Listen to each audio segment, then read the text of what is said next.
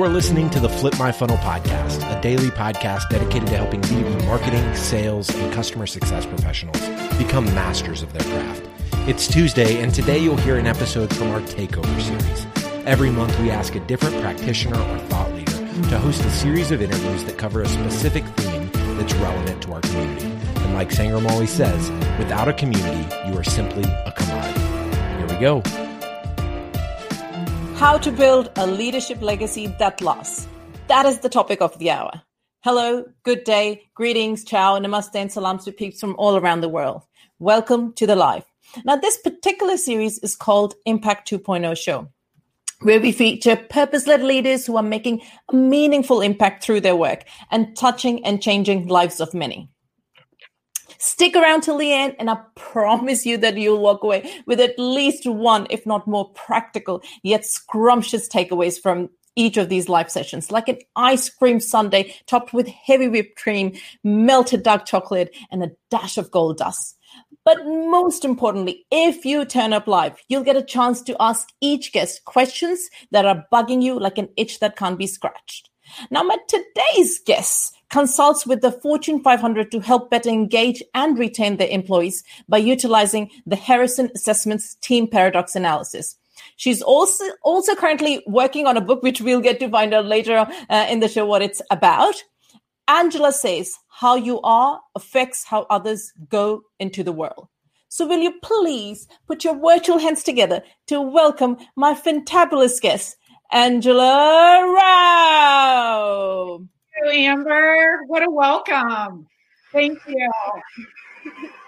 How are you doing? I'm doing great. And I want to do a shout out to Daniel, your son, who's doing technology. So thank you so much in London. I appreciate it. Oh, thank you. We've got Angie joining us already, saying excited for this conversation. Angela, I love her. She's an amazing leader. She needs to be on here.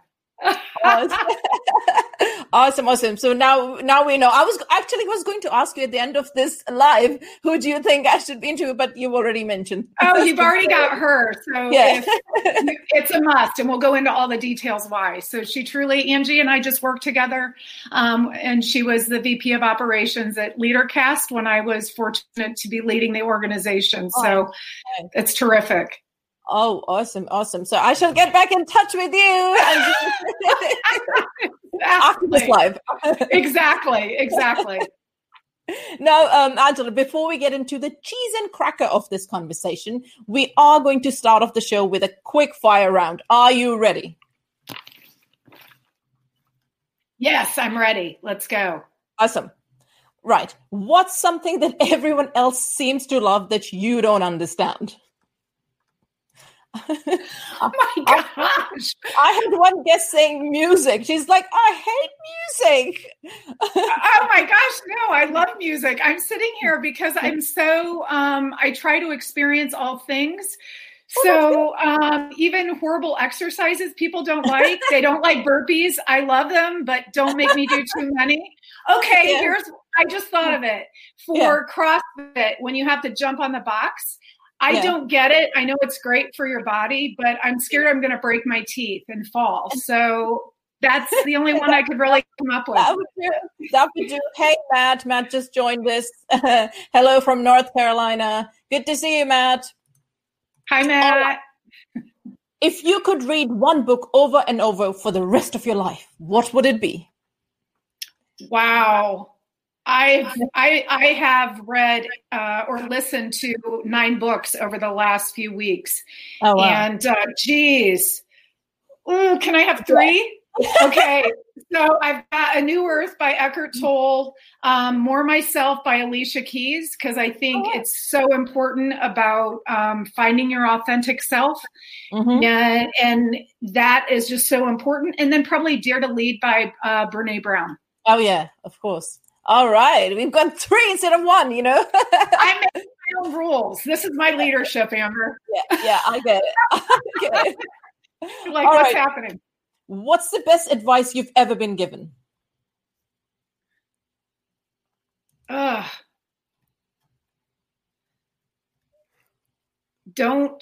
I had right after I went through a divorce and became a single parent, I had the great fortune of working for a single father who told me to never compromise your child and your parenting role in this job or any other job.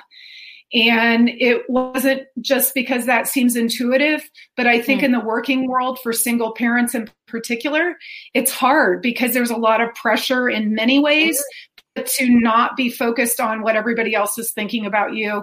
And I guess, Amber, that was not only advice, but in a way, it sounds bizarre, someone giving you permission to stay founded in the most important thing, which is our children and our family. Yeah, absolutely. I love that one because, I mean, what you said, giving yourself permission, because a lot of times we know as parents, we want to put our kids first, but then work situations, all these challenges come in between where we're not able to follow through. But like, your employer who understands this is of utmost importance. So great advice. Yeah, it was a game changer. So thank God he said it, because I try to instill that for anybody that's ever worked for me as well. Family and children first. Yeah, absolutely. Awesome. All right. Lastly, I'm going to ask you, I'm going to share a few options with you. Just let me know, which type are you? Deep sea or outer space? Deep sea. Salty or sweet? Salty. Coffee or tea? Coffee. Pancakes or waffles? Oh, geez. Waffles. Beach or mountain? Beach. But as someone who's listening to this right now, he knows mountain's the option too. All right. Well, you put it out there. Exactly. It's out there. Comedy or drama? Comedy. All right, that's it. We've done the quick fire. And I believe it deserves a wiggle and a dance. And you may definitely recognize this song because it is a... This is my fight song. Take me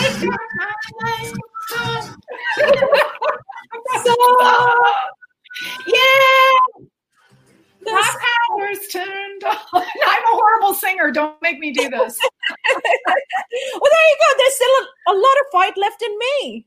Oh, that's right. There is. This is what if people would hear me before a big meeting, I'm playing that to prepare myself for that. And if my daughter used to hear that as a little kid, she would say, "Oh no, what's the meeting? What's happening?" Right, and I was like, "All right." She knew like something was about to be laid down. So yeah.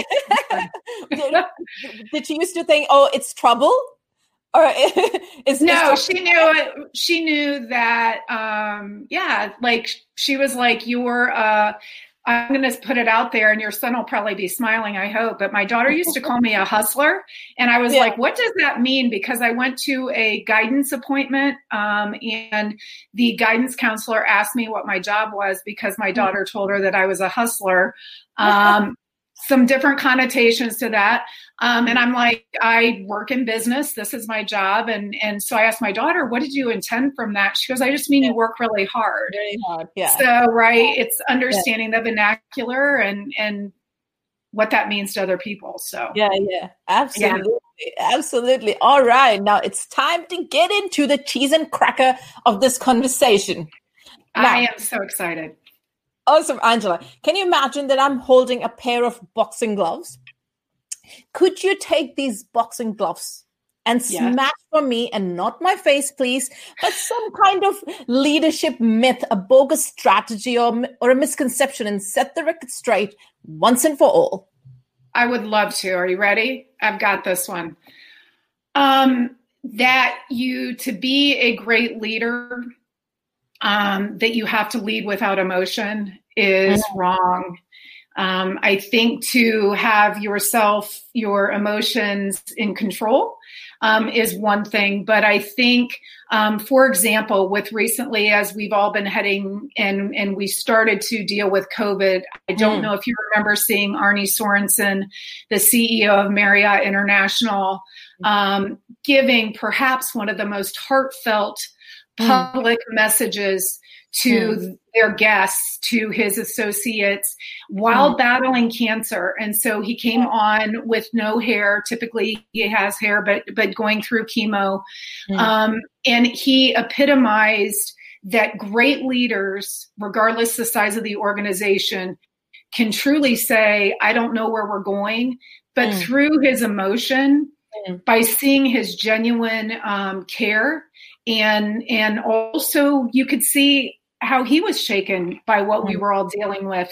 So I punch leaders, if I may say that, with these boxing gloves.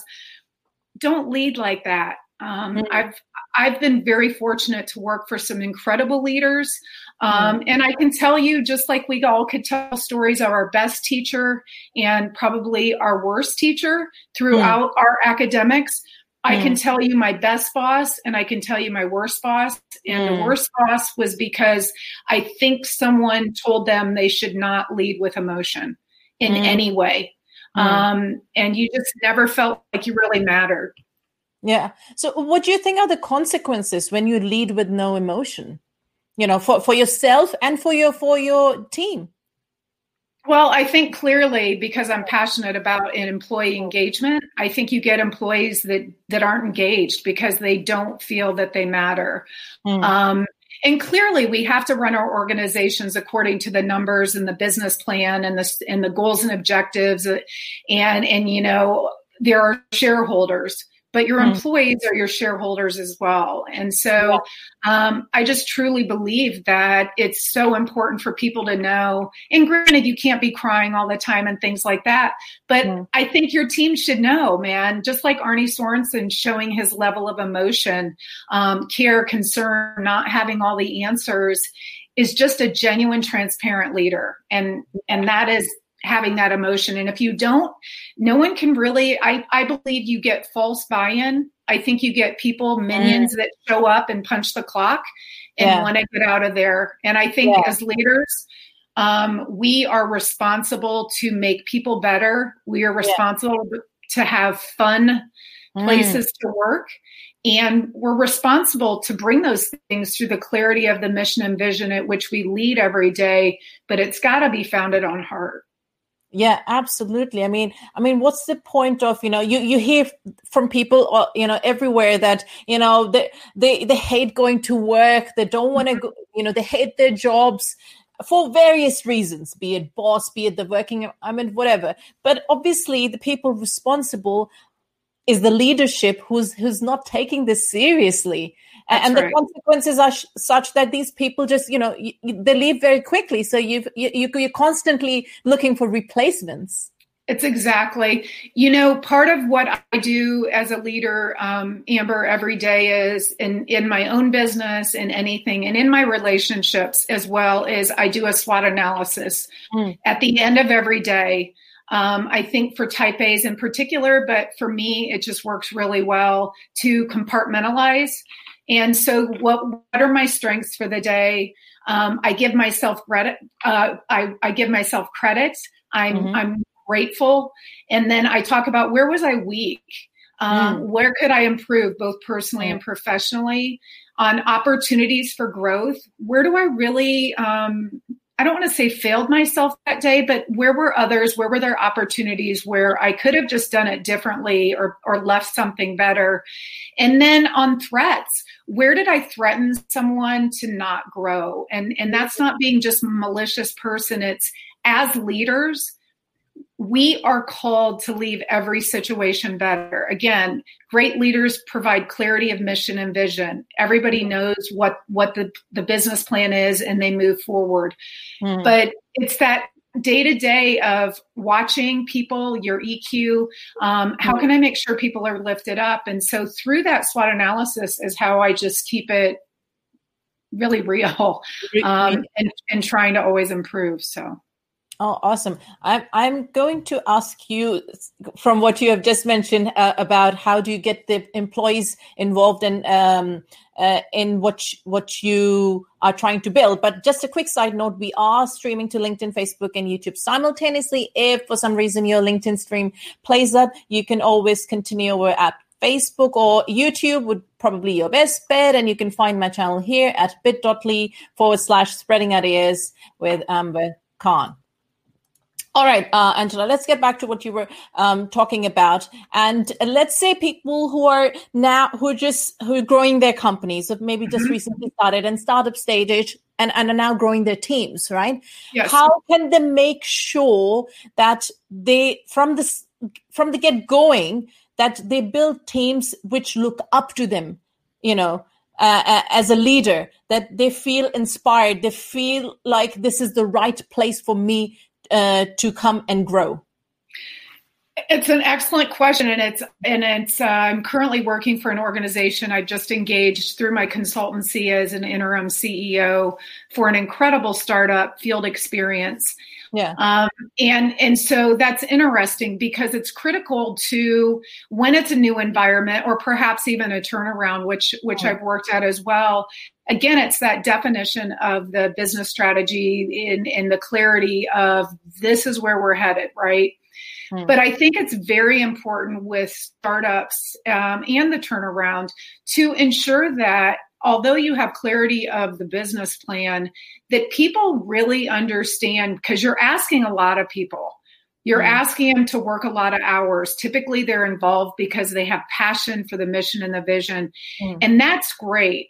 But leaders have the responsibility to fill that gas tank every day. And what that is by showing gratitude, clarity of communication. So like always being very upfront and honest, even when you don't have the right answer. I found as a leader that you actually gain greater respect from your employees.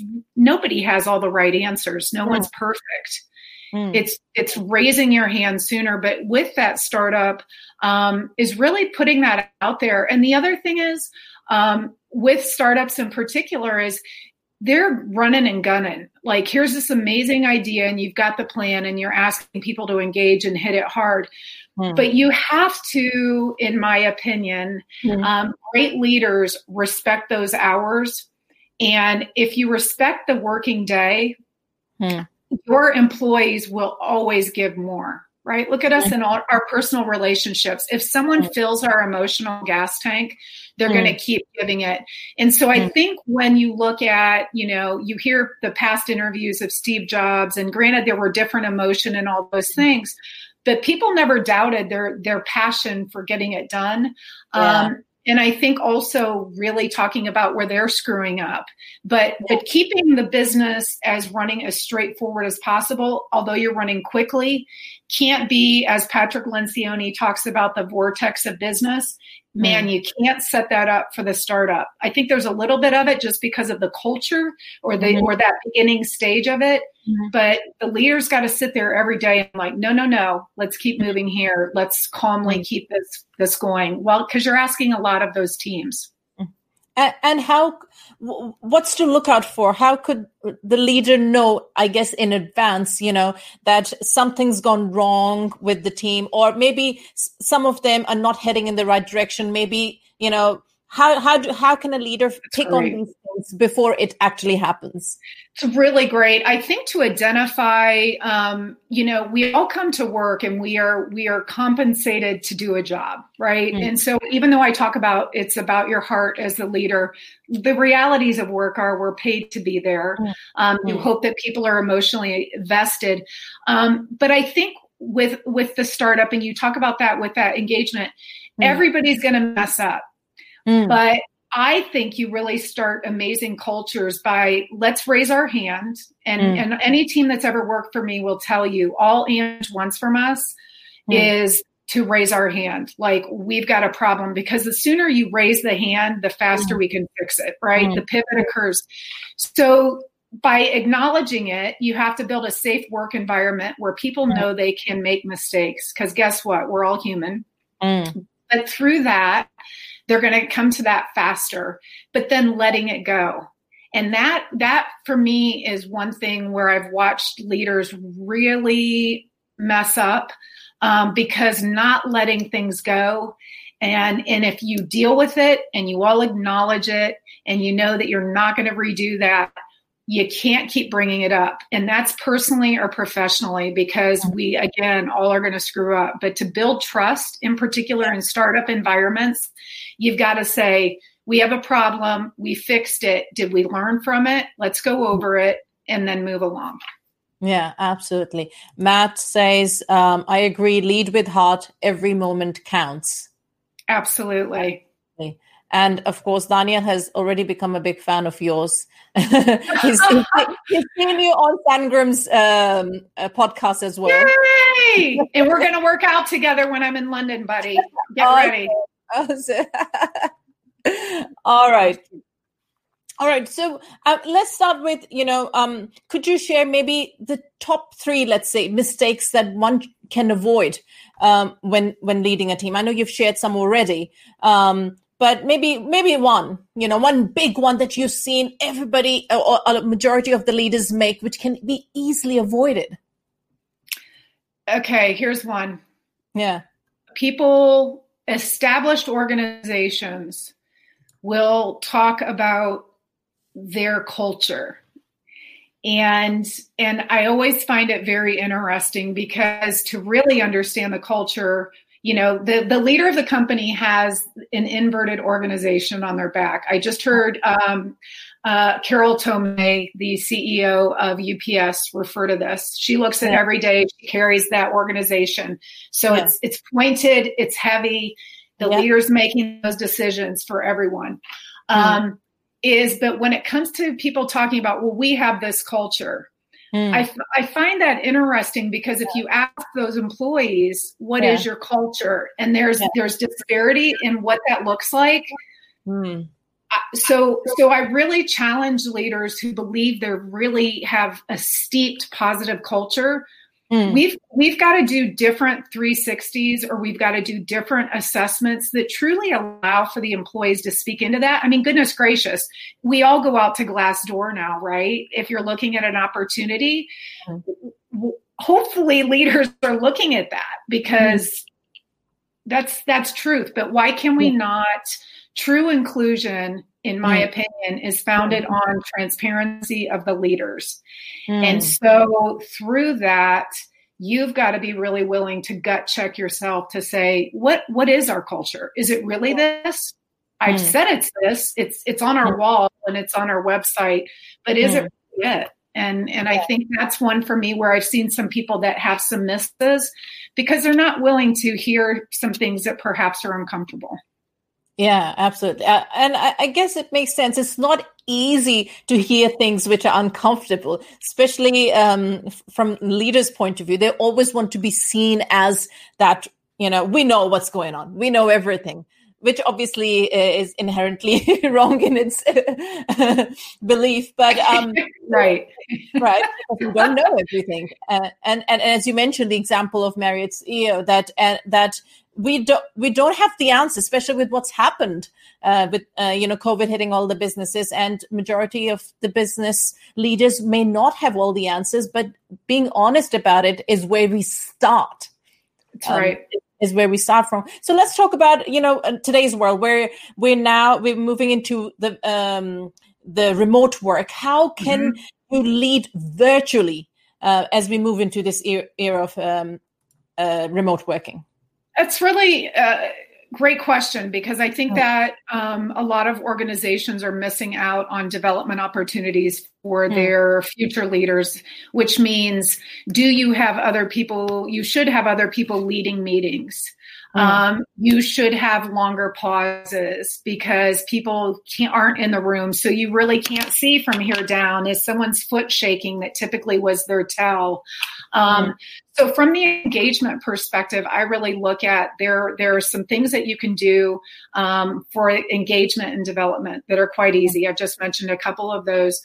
But I think to really start building programs where you build allies within the organization, I think to make cross-functional mentoring relationships, you've got to build that web that people right now feel like, I can't see it in the break room. I can't walk by a conference room and see that leadership team working.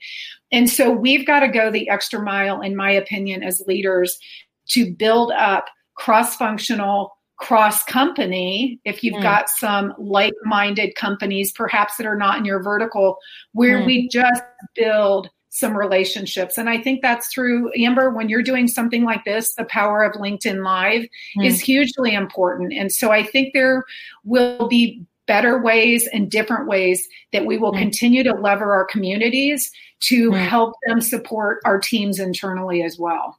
Yeah. And in your opinion, they have to come from the leadership, right? They have to create those programs and bring everybody on board. Absolutely. Yeah.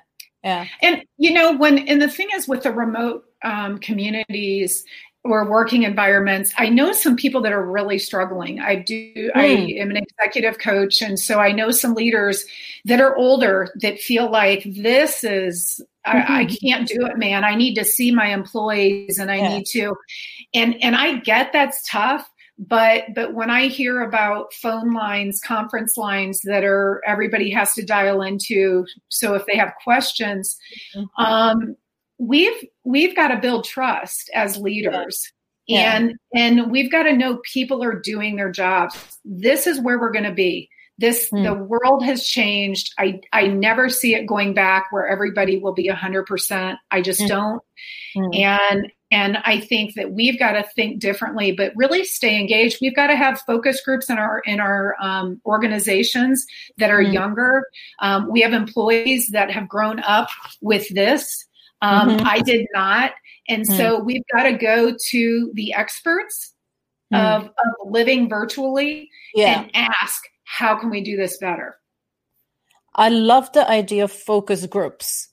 I don't know why more companies aren't doing this, especially internally, as you said, because there's like different generations working together with now Gen Z coming in into workforce and the millennials. And so let's talk about that. How do you deal with that intergenerational teams as a leader? How do you create it? Because, baby boomers seem to not connect with millennials or Gen Zs. How do you get that cohesion going? It's tough, right? Because I most recently, prior to coming back into my own consultancy, had a board that was, 70-ish. And then myself, which when you turn 50, then you start to feel really old with the younger employees. And then you're onboarding people that are 21. It's a significant gap. But as the leader, you have the responsibility to manage up and bring the understanding of the climate. And it is really extremely hard, in my opinion, for people in that particular generation to get, you can trust your employees. Yeah. I also believe, because I think our work weeks are going to dramatically change. And quite honestly, I think that if you've grown up on technology your whole entire life, that you can multitask with the best of them and compress that work week. And so I think that we're going to have to look at not just being in virtual environments, but how we actually schedule our teams and let them run free with trust. As long as you have the defined KPIs and people are making their milestones, what's the problem? Yeah. Then it just becomes fear of not having control, right? Yes, yeah. It's just the fear of letting go. That's right. The problem. That's right. Exactly right. That's where the problem lies. So, okay, could you share like a few benefits of creating a leadership legacy? Why is it important? Why should leaders even consider, leaving such a legacy behind, and then we'll talk about what's involved in creating such a legacy. I think the reason that I believe leaving a legacy is so important is, gosh, without getting emotional,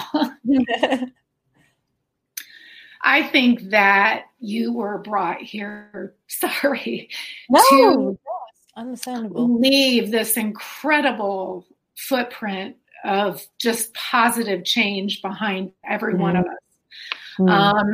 Just as my consultancy group believes every person is the hero of their own story, and I'm an eternal optimist. I believe every person wants to be better. They just need the resources. So think if we shift people's mindset or democratize leadership, everybody's leaders in our own home, in our own walk.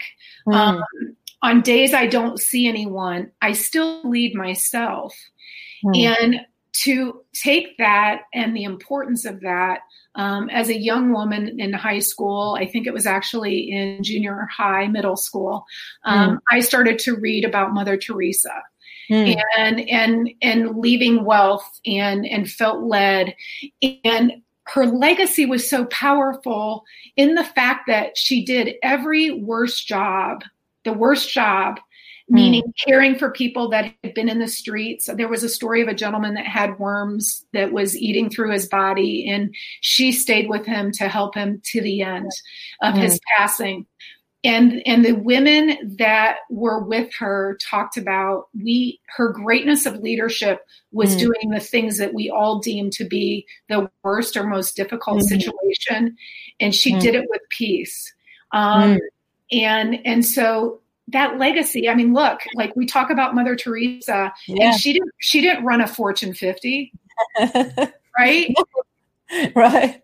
And so, you know, that for me personally, that leadership legacy, even as a mother, I breathed life just as you breathed life into your son. And she will have the honor to watch me take my last breath. And so that legacy is truly what inspires me every day is how can I make the world better for this person that I so honor, meaning my daughter. And I look at that same passion and adhere to that for every team I've ever led. Because, you know, if you have a ripple effect, if you truly lead with the intention of leaving positive legacy behind, it is how the ripple effect and that exponential positivity can change the world. It's quite simple, right? It's just a multiplication. Yeah, I love that. It's leading with the right and positive intention. The ripple effect, as you mentioned, is just humongous, and that means that not just only means that it's your legacy, but it's how it's impacting so many other lives, and how they will end up also leaving a legacy behind. So it, like you said, it multiplies. The effect is like 100 times over. That's right. Well, even let's go back to Arne Sorensen, and hopefully people will go back and watch that video of him.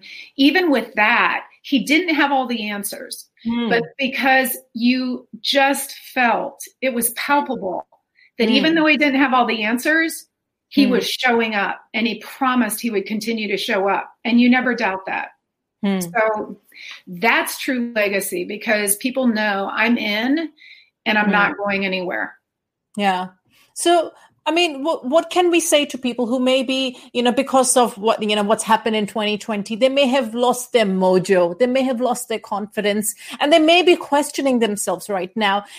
You know, am I a leader? Really? I'm not a CEO of a company. Can I be a leader? So, what would you say to those people right now to get them going and believe in themselves that everyone is and can be a positive leader? That's a great question. And what I have done very early on in my career, Amber, and personally as well, but I have a personal advisory board. And so if you've not built one and people are listening to this and they're like, I doubt this, you're talking about someone having doubt, I challenge you to go out to people that I call the personal advisory board, but I also call them your confidence guardians. Right. And your confidence guardians are the people that at the end of the day, you could have had the worst day, career, personally, and they are going to say, I believe in you. You know, I have my very best friends since I've been 13 years old, and we can call each other no matter what. And it's, you've got this. And to be most recently, you know, blessed someone in life that is, you got this, go do what you need to do. Those are gifts. So I challenge people to, if you're doubting that, go to some people that you know what you're made of, that will speak into you positively. Then I challenge you to build a personal advisory board that has some people in it to help you professionally, but also personally. A speaker that I've loved, Andy Stanley, talks about common denominators. You're the common denominator in every situation.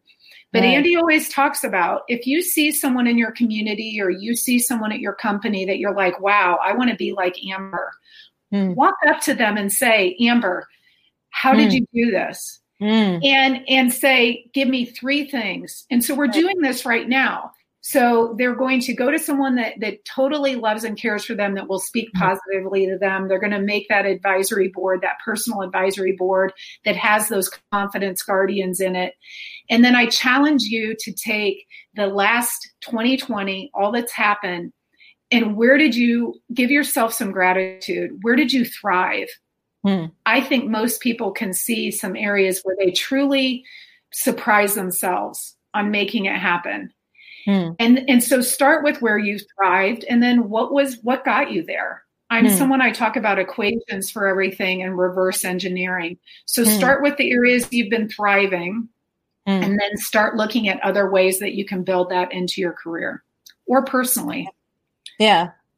So it kind of takes care of what I was going to ask you, like, how do you cultivate attributes that can build a leadership legacy? You've already shared a couple of them. Anything you would like to add to that? I think that it's the greatest thing for me has been the self-reflection and the really being as transparent with myself. I've been through a decade of actually about 12 years now where I've ripped myself apart internally to really figure out, where was I making some of the same mistakes or same behaviors? Where were there some cycles that weren't healthy? And by doing so, clearly, I do believe it's made me a better leader through that exercise of self-actualization. But I challenge leaders as well, be vulnerable to go through that process. But I challenge you to also get your mind and diversify your thinking. If you would look at the books that I've read over as I talk about the last 2 weeks, diversity of thought works. If you look at McKinsey's report on women in the workplace, organizations perform better if they have more diversity at board level as well as their leadership level. It's just true. And we need to, we can go on that. It's hugely important. It's a must to get pay equality, to have women of color at every decision-making table. It's a must. So, but on that development side of it, I challenge everyone, start picking up books that you may not have always just been drawn to, but it's someone of a different belief. And that's what my effort has been in particular in 2020 in particular. The book Cast by Isabel Wilkerson has changed my life. And Cast, CASTE. Okay. Oh, wow. I love that. You can just literally start off by like what you said, read different, books you would not have been drawn to, or maybe podcast goes the same. Maybe if you listen to podcasts, you're not a reader. That's where you start. Would you add anything else to that? How could we go about diversifying our thinking? A really great book that I challenge people to read on diversifying your thinking is The End of Average by Todd Rose, who works at Harvard. And he has an awesome story. I think he was expelled from his first university, but talks about it. It's all about average. But then he dispels that myth. And so Cast also has some of those lead-ins, but the importance of that diverse thinking as well. But that one for me was like, I had some real aha moments because again, average is the construct of business, how it's been set up and has worked. And I truly believe through remote learning or remote working, all of this, it's time for a shift. And the people that are resisting that, clearly, I think here we've seen it in the U.S. of people really resisting it. And I think if we would all function wherever you are, and if we would all be okay and open to diverse thinking, I think we could get here. I truly do. And again, it's that eternal optimist in me, but our organizations must have that on the business side of it. So every employee feels included and every employee feels that they matter. What do you think? Why is there resistance to such diverse thinking? What causes that? Why are leaders so resistant towards diversifying their thinking? I'm talking on average that's, we are moving in the right direction, but we're not there yet. I mean, I guess for me, this is only in my opinion. I think it comes out of a fear, a scarcity mentality of market share in the business, meaning position. And so,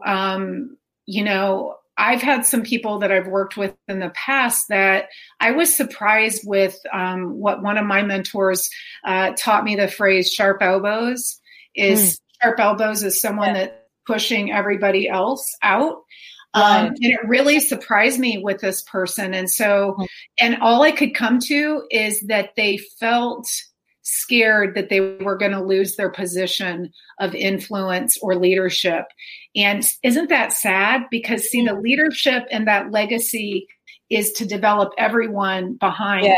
We have to remember, not everybody wants to lead the Fortune 50. They don't. Yeah. In the US, the average salary for the happiest people, I think, is $78,000. Oh, wow.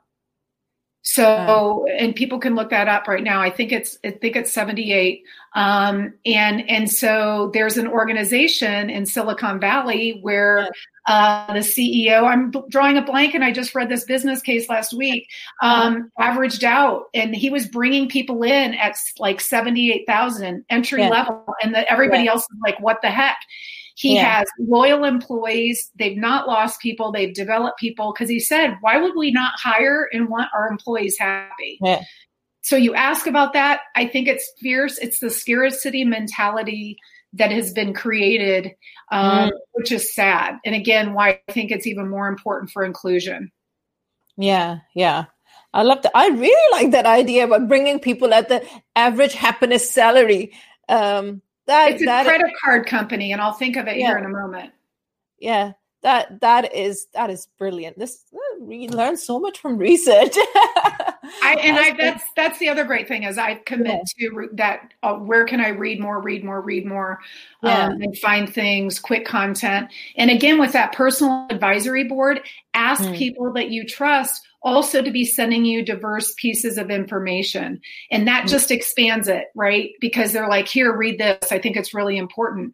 I spent 2 years of my life, Amber, where I made a commitment to myself through my vision quest, as I called it, sans the peyote, that if people would come up to me or say, you need to read this book, regardless of who it was, and if I would get something sent to me, I made myself read it. And it was fascinating, the collection that I received in that time. Oh, wow. Yeah. I mean, definitely reading only diversifies our thinking, like you said, and it's good. Especially when you read good books and books that really can help us, move a step forward in the direction that we want to.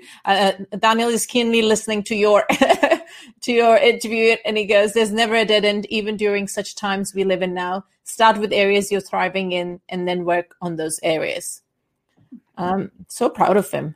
I know. What a great, hey, well done, Mom. Seriously. That's awesome. All right. So, let's talk about, we've totally forgot about, you mentioned when we were booking this live that you are working on a book. Now, don't keep us in surprise. What is it all about? And when is it out? Well, I'm hoping, I have commitments, and I don't want to put those out there because I now have an assistant who sends me text if I've been writing, and I don't want to tick her off. So I'm hoping to, by the end of June, to have everything complete. So I talk about that 12-year time frame, and I never really even thought about that until people would come to me and say, Angela, you're so resilient. It all started 12 years ago, Amber. I walked in thinking I was being promoted to assistant dean at a university. I mean, I followed that career path. I got my MBA. I knew I wouldn't make it anything beyond that at a research-driven institution, but I was like, this is perfect. And I walked in and suddenly surmised there was a woman at the table I didn't know. There was the dean, and then my entire division showed up. And I went through a reduction in force. Wow. And so to go from thinking you're being promoted, looking at cars that weekend, thank God I did not buy one, and then going in was just like, yeah. And so going through that, and then everybody was shocked, like, I can't believe you're not there. So it was this moment, but I levered my network, and it was the second worst financial crisis as far as 2009, 2008. And I levered my network, and in 14 weeks, I had 141 interviews and appointments. And I had 3 job offers at the end of that. And people were just like, you've got to write about this. You've got to talk about this. And I'm like, I don't know. That was just the beginning. Getting the job and getting all the interviews it was initially what people said, you got to go out there and talk about, you're a great connector. You're always caring. You always are trying to help people. But it was the beginning of the break of me and the break of the old me and the self-actualization. And so what's happened now is it will be about that, but it's going to be even greater because it will be about the construct of corporate America I grew up in, and I never questioned it, Amber. And so a lot of it, we'll talk about situations I've dealt with that I didn't raise my hand. I mean, thank God for the Me Too movement, because let me tell you, there are a lot of women in corporate America that didn't say anything. They didn't. And when when you started seeing some of those things coming out, you were like, okay, all right. And not just in that regard, but just accepting the construct, and you just keep moving. And so I won't just keep moving, which is why I've been led to be in my own consultancy and do my own gig. And so, it's going to be about being fearless, and it's going to raise questions. It's going to, in particular, the audience is, the call to action for women is look around and start being okay with yourself, but just don't start accepting everything. Quit accepting everything. Start asking why. And it's really for corporate America. I talk about, in order to have pay equality, we must get women of color at every table. Women, let's. It's not just about our DEI, those initiatives internally. Get involved. Don't talk about, we wonder why isn't the initiative gleaning the numbers that we'd like to see, or why aren't we getting the diversity we'd like to see? Because in my opinion, we don't have buy-in from the team members. And women in particular have got to clench each other's arms, and regardless of diverse thinking, different political views, whatever that might be. And it doesn't mean eliminating men. Please hear me. It doesn't. But it means just supporting each other in a better, stronger way and asking questions. Yeah. Angie says, yes, ask why, and don't be afraid of change. Yeah, absolutely. I mean, this was another thing I was, which I was going to ask you about, that you probably have, as you mentioned, have experienced in your work experience as well, that, when women get to the top, we're all rooting for other women. We want them to succeed, right? But a lot of times they get up there and they feel like, well, it took me bloody ages to get here. It was hard work. I am shutting the door behind me. Instead of leaving it open for others to come through. Well, why is it? Why do you think is it the insecurities, for female leaders? Don't you believe it's just the construct they've been raised in?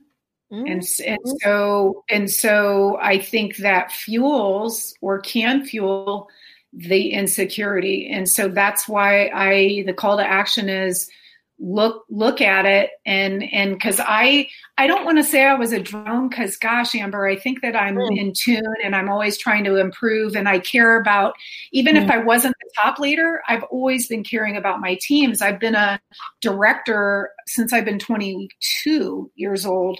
So I've had some form of management. But it's being willing to look at it and put a different set of glasses on to say, wow.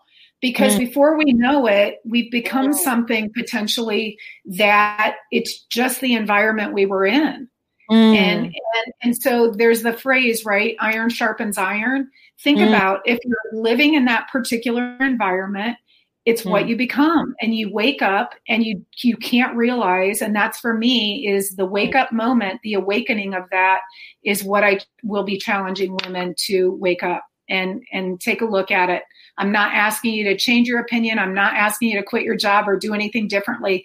I am challenging you to look at it realistically. And what were those career junctures? What were those moments that changed you? Because Amber, I had a moment in my life, and I know the stoplight I was at in Atlanta, Georgia, where I called my mom and I said, I think I'm DOA. And my mom said, you're scaring me. And she goes, why are you saying that? I said, because I don't feel anything. And I was working 70-hour weeks. I was traveling every week. And I remember that day, her calling me every hour, like, are you okay? And I'm like, I'm okay. But how do we get as human beings to a point where we think I don't have feeling left? So that leads back to the beginning of this, when I talk about feeling for leaders and that emotion. Wow. Staying in tune. Well, all I can say is, Angela, you gotta rush it up, because we all need your book. Seriously, to every single female leader. I'll do it here in the UK. I will be there. Yeah, awesome book tour in the UK. It will happen. It will happen. Yeah, because definitely we do need, like you said, we do need to wear, if we see it from a different pair of glasses, we will probably see a very different world. And it's a matter of accepting that we do need to wear a different set of glasses to be able to lead differently and positively, so that we do leave a positive legacy behind us. So exactly. You know what? Usually, Angela, towards the end of my interview, we do the challenge thing. But you have already shared so many challenges, 3 to 4 already. I still want to do the last one because we're on the last show of the year and New Year's Eve. But you lead out. Oh yeah, Amber, it's your show. I'm sorry. I'm like, Daniel, take your mom off camera. Now it's my show for the last 8 minutes. Absolutely. All right. Now, it is that time of the interview for us, and you may be thinking, what is it? Gossip time, or share the fun pickup lines time, or tell an embarrassing joke time? Unfortunately, we are not that type of a show. Well, not yet anyway. But not what yet. Yes, but what it is time for is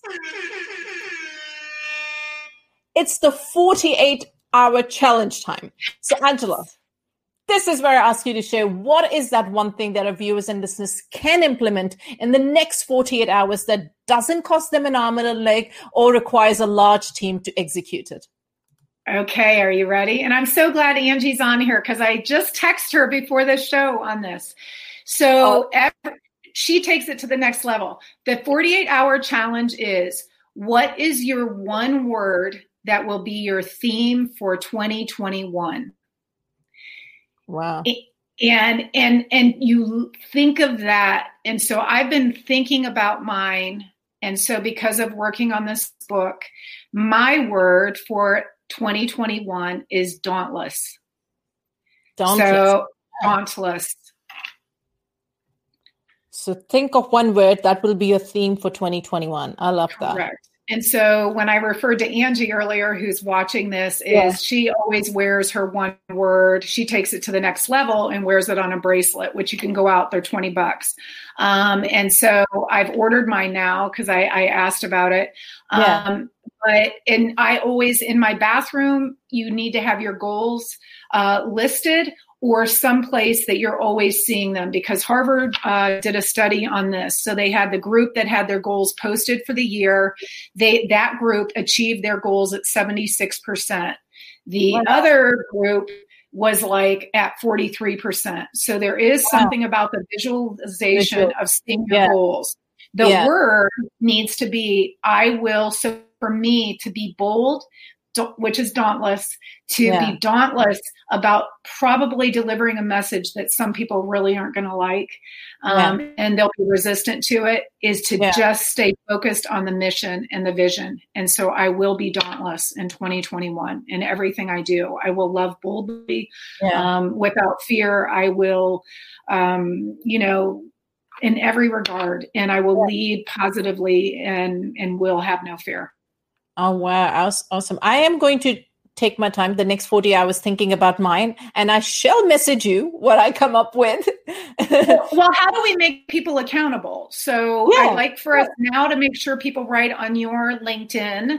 And then when we repurpose this and other people view it, have them keep coming back to you and putting my name on there. And let's see what kind of power we can get from our connections. Oh, awesome. That'd be great. Which takes me back to, where can people find you or follow your content? Where's the best place to do so? Well, the website is currently under construction and it's almost there. But the best thing right now is just Angela Raub, RAUB on LinkedIn. But my website will be going live. There we go. Thank you. Yeah. Okay, awesome. So yes, please follow Angela and her work, the awesome work that she's doing, and tag her when you do this challenge. Tag her on LinkedIn, and let us know how did you get along with it and what's your 2021 going to look like. So that would be fantastic. All right. And I will respond. I will respond. So if you send me a message that's in any way that I can help you, please give me time. But I think everybody, that's an appropriate message, not, some of the weird stuff we get on LinkedIn. So if I will get back to you and you matter and in just ways that I can be of assistance. So. Oh, awesome. I'm sure. And if you don't take Angela up on that, you're missing out, Thank you. Take that opportunity with both hands. For those of us who joined us live today, thank you so much. I heart you. I really do, because these lives wouldn't be fun without your support.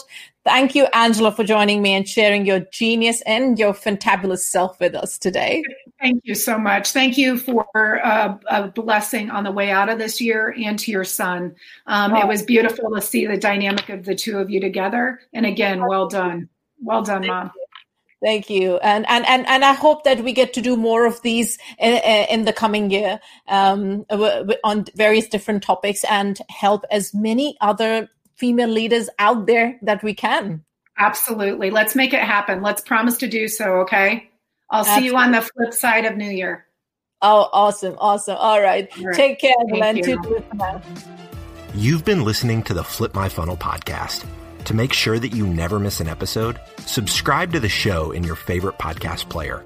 If you have an iPhone, we'd love for you to open the Apple Podcasts app and leave a review. Thank you so much for listening. Until next time.